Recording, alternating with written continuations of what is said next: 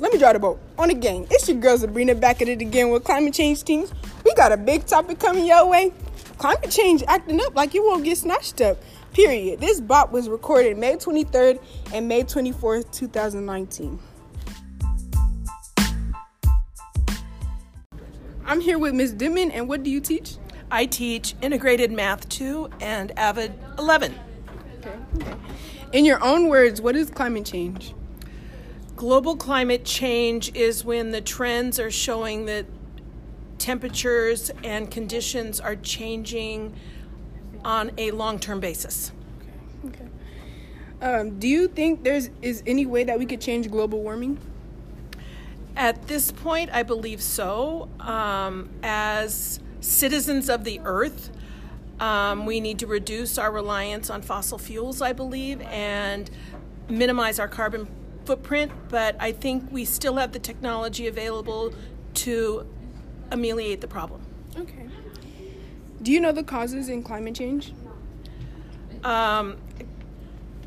Carbon and fossil fuels has been eroding the ozone bubble above the earth, and I just think too many people, too many machines. And the last question we have for you today is, do you recycle? Yes, I do. Thank you, Ms. Dimon, for letting me interview you, Bop. On the gang, I'm here with biologist Lexi. Hey, Sabrina. What ecosystem do you study?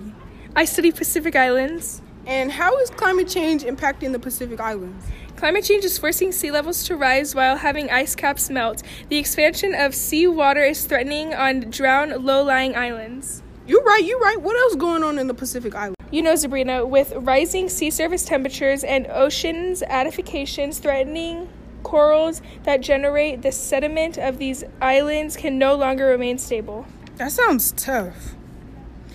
Are there any problems happening with circulation patterns in the Pacific Islands? Yes, changing climate circulation patterns affect the strength, duration, and paths of storms and participating events in the Pacific Islands. Well, you have it. There, players. Thank you for listening, Bops. Tune in next time on Climate Change Team.